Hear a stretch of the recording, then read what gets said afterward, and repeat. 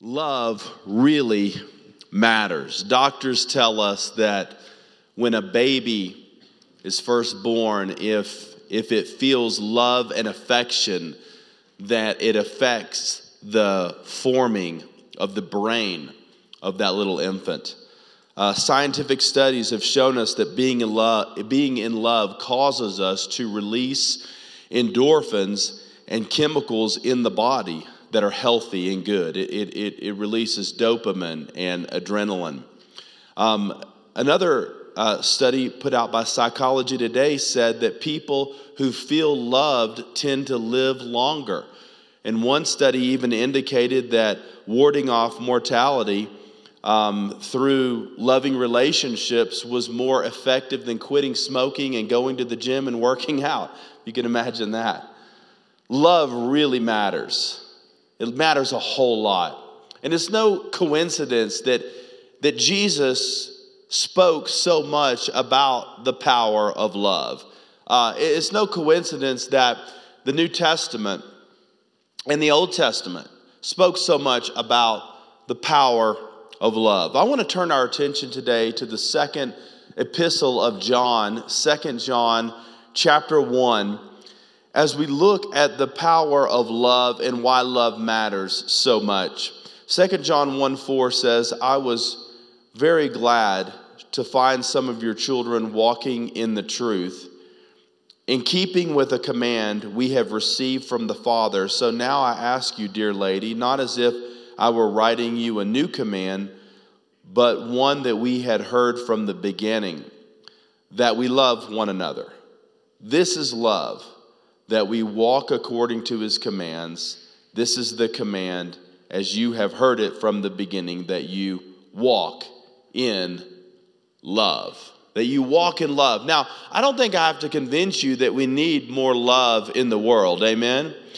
I got an email from my son's basketball league a couple of weeks ago, and it said that one of the referees had been punched by one of the parents that disagreed with some of his calls. Now you can just imagine this, the referee's missing some calls, and one of the dads loses his cool and goes over and punches him in the middle of the game. That's pretty sad, isn't it?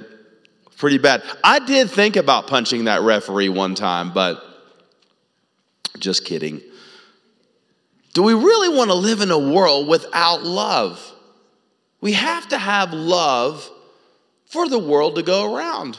And instead, we live in a time where there just seems to be so much hostility and so much hate and so much animosity. We need love. Now, I love 2 John. One of the themes of this letter is love. And John was one of the disciples. He was one of the 12. He was probably Jesus' best friend because he's referred to in the Bible as the one whom Jesus loved. And so out of all the 12, Jesus enjoyed John the most. And the life message of John is love one another. If you read the Gospel of John, he's always talking about love. If you read the epistles of John, 1st, 2nd, and 3rd John, love is the central theme.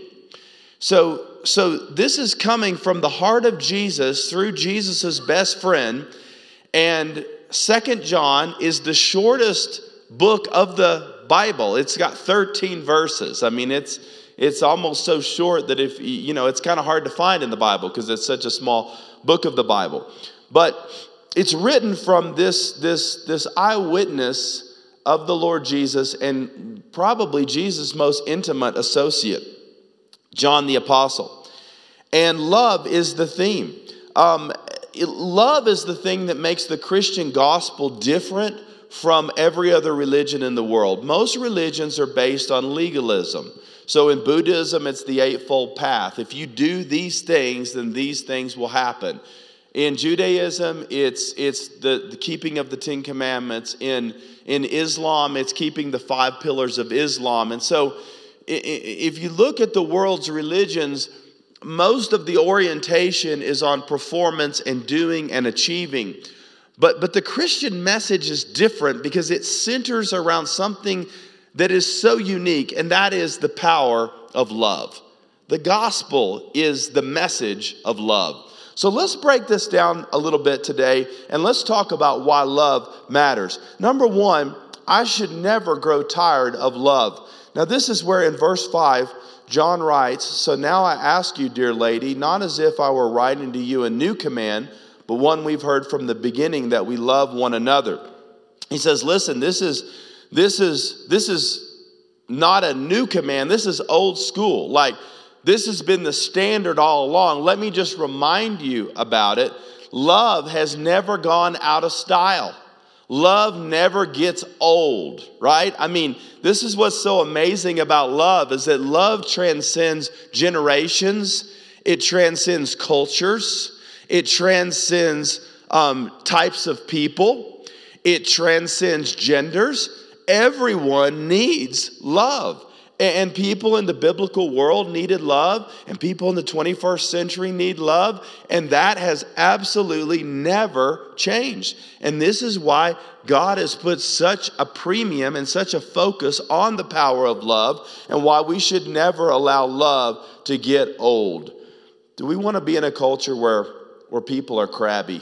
You know, do people ever say love is overrated? No, we recognize the need for love. And so many things get old, don't they? We see fads come and go. Like I was thinking about some of the great fads from the 1990s. Gigapets. Did anybody have a Gigapet in the 90s? Those things were awesome, weren't they? Digital pets, you had to feed them and take them to the bathroom. The clothes that you wear. Mom jeans were huge in the 90s. I've been told mom jeans have made a comeback. Is that true? We have a little saying at our household: if you keep your clothes long enough, they come back into style. Can I get a witness today? Is that right? Yeah. Like with my favorite clothes, Gina's like, we got to get rid of that, Ryan. That's 20 years ago. And I'm like, no. If you keep it long enough, it's coming back. And then you don't have to go shopping again, right? Things are changing. The Running Man dance was another great 90s invention, right? I will not illustrate that for you. The Rachel haircut. How many of us had the Rachel from Friends haircut in the 90s? Come on, everybody. Come on, this is weak. You guys know you had a Rachel haircut. Things come and go. And then the 2000s came around. We had flip phones. Whoa. I used to love to just flip my phone open. I just thought that was so cool. The Atkins diet was big in the 2000s. Anybody Atkins diet? Love that. Napoleon Dynamite. You know? And how about like TV shows that you watch, and like the first season's amazing, and then the second season's okay, but the time it gets to the fifth season, it just gets plain weird. Like you find out that everybody was an alien, and you're like, okay, this just got too odd. It just went a whole nother direction. It lost its savor, right? When John's talking about love, he's saying that love never goes out of style. Love never gets old. Love is always fresh. Love is always new. Now, I got my wife's permission. I want to show you guys a special picture of her from her senior year in high school. Check this out. My wife was always beautiful. She said, just don't tell what year she graduated. So I won't do that.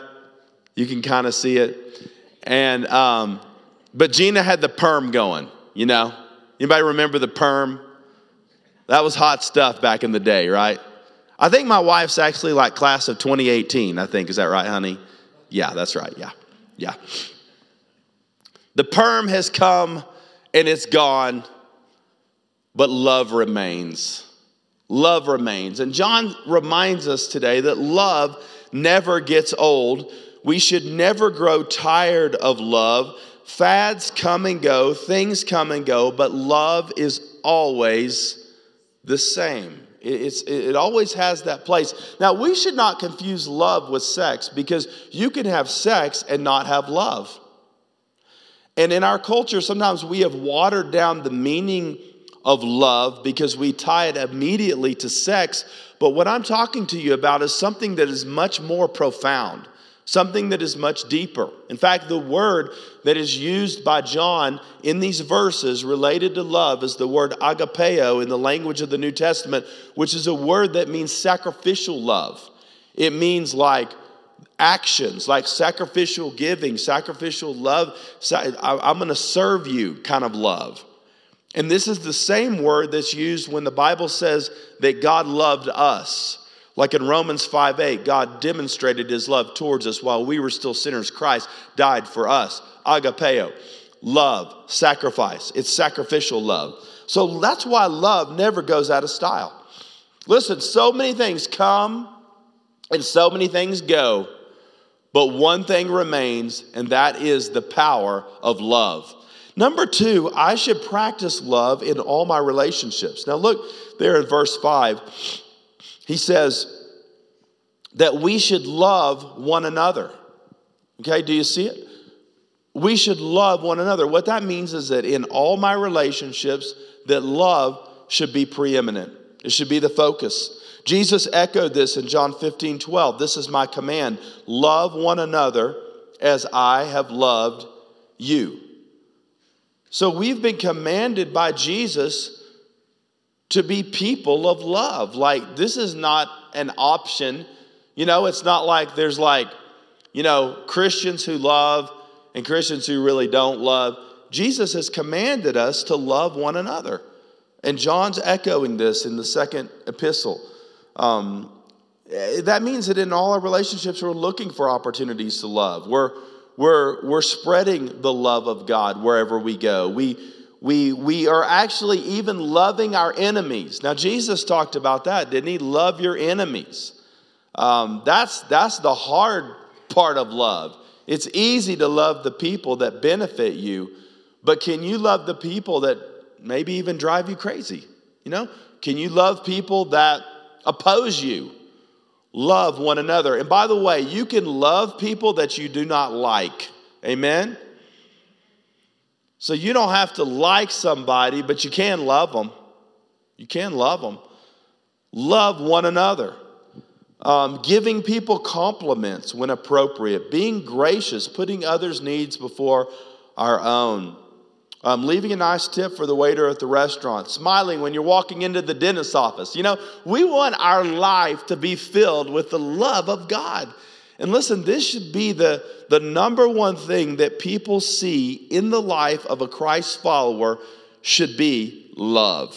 That's the greatest compliment, by the way. If you're a Christian, it's the greatest compliment somebody can give you is that I see love in her life. I see love. He's such a loving person.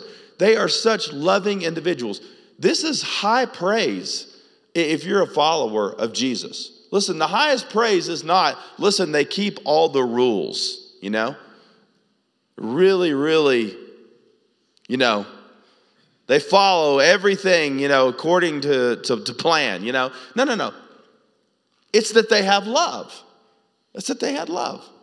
And Jesus said, love one another as I have loved you. And love will lead you to do some crazy things, won't it? Gina was at the nail salon yesterday. And there was a young couple there. There was a boyfriend and a girlfriend, and the boyfriend was getting his nails done. I thought, that is love right there. I love my wife, but I've never had my nails done. I'm proud. That guy was going to do everything he could do to spend time with that woman, right? It was love. Love will lead you to do some crazy things. Love will lead you to do some things that are kind of beyond what you would normally do. And John says we should practice love in all our relationships. And he says, number 3, I should express my love by following Jesus' commands. So again, love is an action. It's not just a feeling when Scripture talks about it. Like we think of love like something that you feel, like I'm so in love. Well, that's part of it. But when Scripture speaks of love, it really talks more of action. Things that you do because you are in love. It's not just a euphoric experience. It's love. And 2 John 1:6 says, this is love. Okay? Now this is the definition. That we walk according to his commands, This is the command as you have heard it from the beginning, that you walk in love. So this may kind of expand our definition of love a little bit. But John says, listen, if you really are in love, you follow God's commands. See, maybe we didn't see that coming. Maybe that's a little different than maybe what we've thought before. That we walk according to his commands. And this command that you've heard from the beginning is that you walk in love. In other words, the test of genuineness of our love is following what God has called us to do.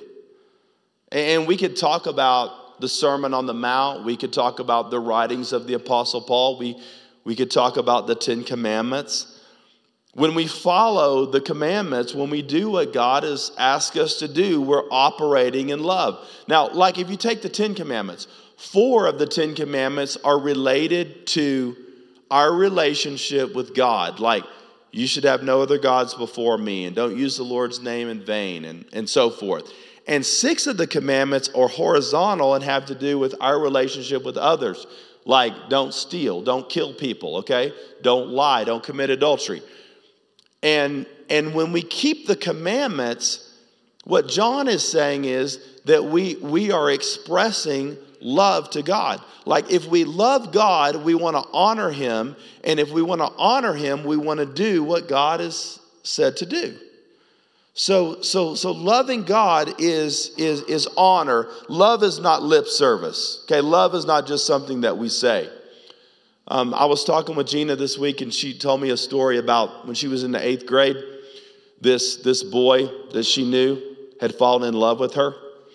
And on Valentine's Day, he bought some flowers, and he drove his bicycle 1 hour. He lived in the city next to her city. He rode his bike an hour to bring her some flowers. Now, guys, that's love. Whoa. And I said, well, did you think he was cute? And she said, no, not really. And I felt bad for the guy. I mean, come on, man. He drove all the way across town on his bike to bring you some flowers, and you're not even interested. It's kind of sad, isn't it? And I said, well, did your mom take him home? And she said, no, he rode an hour back. I thought, golly, that's a lot of work, isn't it? But you know, when you have love in your heart, you do some crazy things. I don't think that boy was complaining about how far that he had to drive or how far he had to go. I don't think he was thinking about how sweaty he was or how much further he had to go or look what he had done. No, he wanted to honor Gina, so he brought her those flowers, and he was going to do whatever it took for that to happen. Wouldn't it be great if we had the same passion to do the things of God?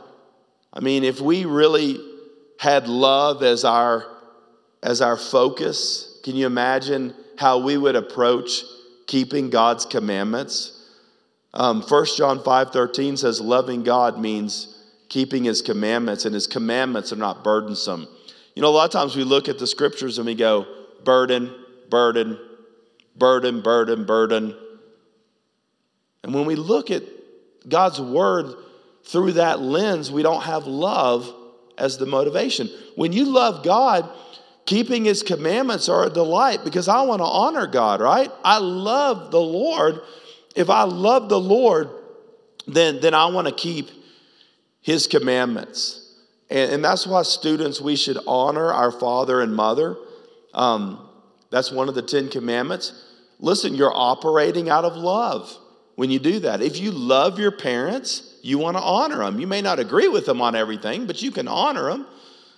You can honor leadership. Whoever God has put over you in your company, you honor leadership. You honor leadership in the church. You honor leadership wherever you go because you have love in your heart. You honor your wife or your husband, because you honor. And honor and love really go together.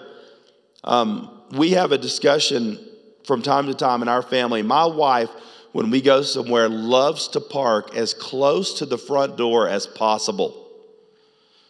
And I'm a guy that likes to park at the back of the parking lot because people are always dinging my doors. Come on, guys. Anybody ever feel that way? And so, Gina she will drive around the parking lot and wait even like 3 or 4 minutes to get like that perfect parking place. And one time I said to her, I was like, why don't you just park at the back? It'd be quicker. She was like, the wind messes up my hair. She was like, and it's hard to walk in heels.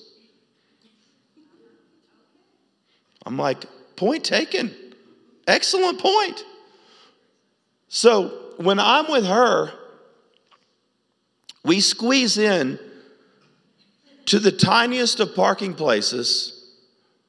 We know the doors are going to get dinged, but we park close to the door. I mean, even if the cars on both sides have parked on the white line, we squeeze in. On occasion, we've had to get out through the sunroof, but I want to honor my wife. And by the way, her hair is always looking good, whether it's permed or not.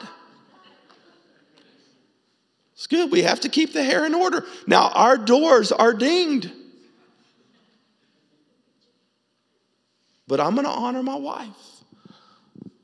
And honor comes out of love. Keeping the Sabbath day holy, that's not a burden. That's a delight, man. Listen, God gave us a recipe for rest and for worship. That's so that our soul could be revived. That's good, man. That's not a burden. That's an opportunity.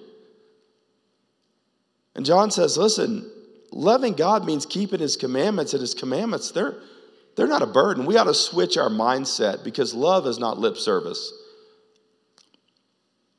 John 13:34 says, a new command I give you, love one another as I've loved you. So you must love one another. I mean, this is the commandment right here. And finally, John wraps up and he says, I should make love a lifestyle. You notice there in verse 6, he says, walk in love. This is the commandment as you have heard it from the beginning, that you walk in love. Now, when Scripture speaks of a walk, it's like the daily traffic patterns of your life. It's like the way you live, right? That's why, like Paul said in Galatians chapter 5, walk in the Spirit. So that, like, walking in the Spirit is I'm walking in the Holy Spirit when I wake up in the morning and when I'm at the office in the afternoon and then in the evening times, I'm living in the Spirit. I'm walking in the Spirit. Well, here John says walk in love. So walking in love means that love is the focus of my heart and my ambition on a daily basis. And Ephesians 5:2 talks about this a little bit more. And he says, Paul wrote, and walk in love as Christ also loved and gave himself for us. So at the office, the coworker that you don't prefer is there, and you have to work with them, but you're walking in love, amen? And at the ball game, the ref is doing a poor job, and you thought about punching him, but you know what? You're walking in love. Walking in love. At home, you're walking in love. You know, sometimes in a family, there are times where different family members are going through different things, and they have to lean on each other a little bit more. Like maybe one family member is sick, or one family member is having a hard time at school, or one family member is just having a tough time in another regard. And we have to lean on the other family members a little bit more. It's love when the family rallies together to say, hey, Dad's hurting a little bit. We need to hop in here and do a little bit more. Or Mom's having a hard time. Or the kids are struggling at school, so we're gonna do a little more than maybe we would normally do because it's love. And when a home is filled with love, it's sensitive to the needs of the individuals and what is going on in that particular instance in that family. In a church, people are eager to serve when someone is gone.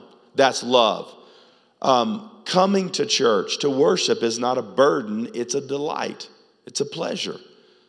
Giving, bringing tithes is delight, it's honor, it's good. We do so out of love. And love really, really matters. So I should never grow tired of love. I should practice love in all my relationships. I should express my love by following Jesus' commands, and I should make love a lifestyle as I walk in love. And when we do that, we begin to elevate the power of love, and we begin to echo the writings of the disciple John that said, let us love one another. Can we pray together? Let's bow together for just a moment.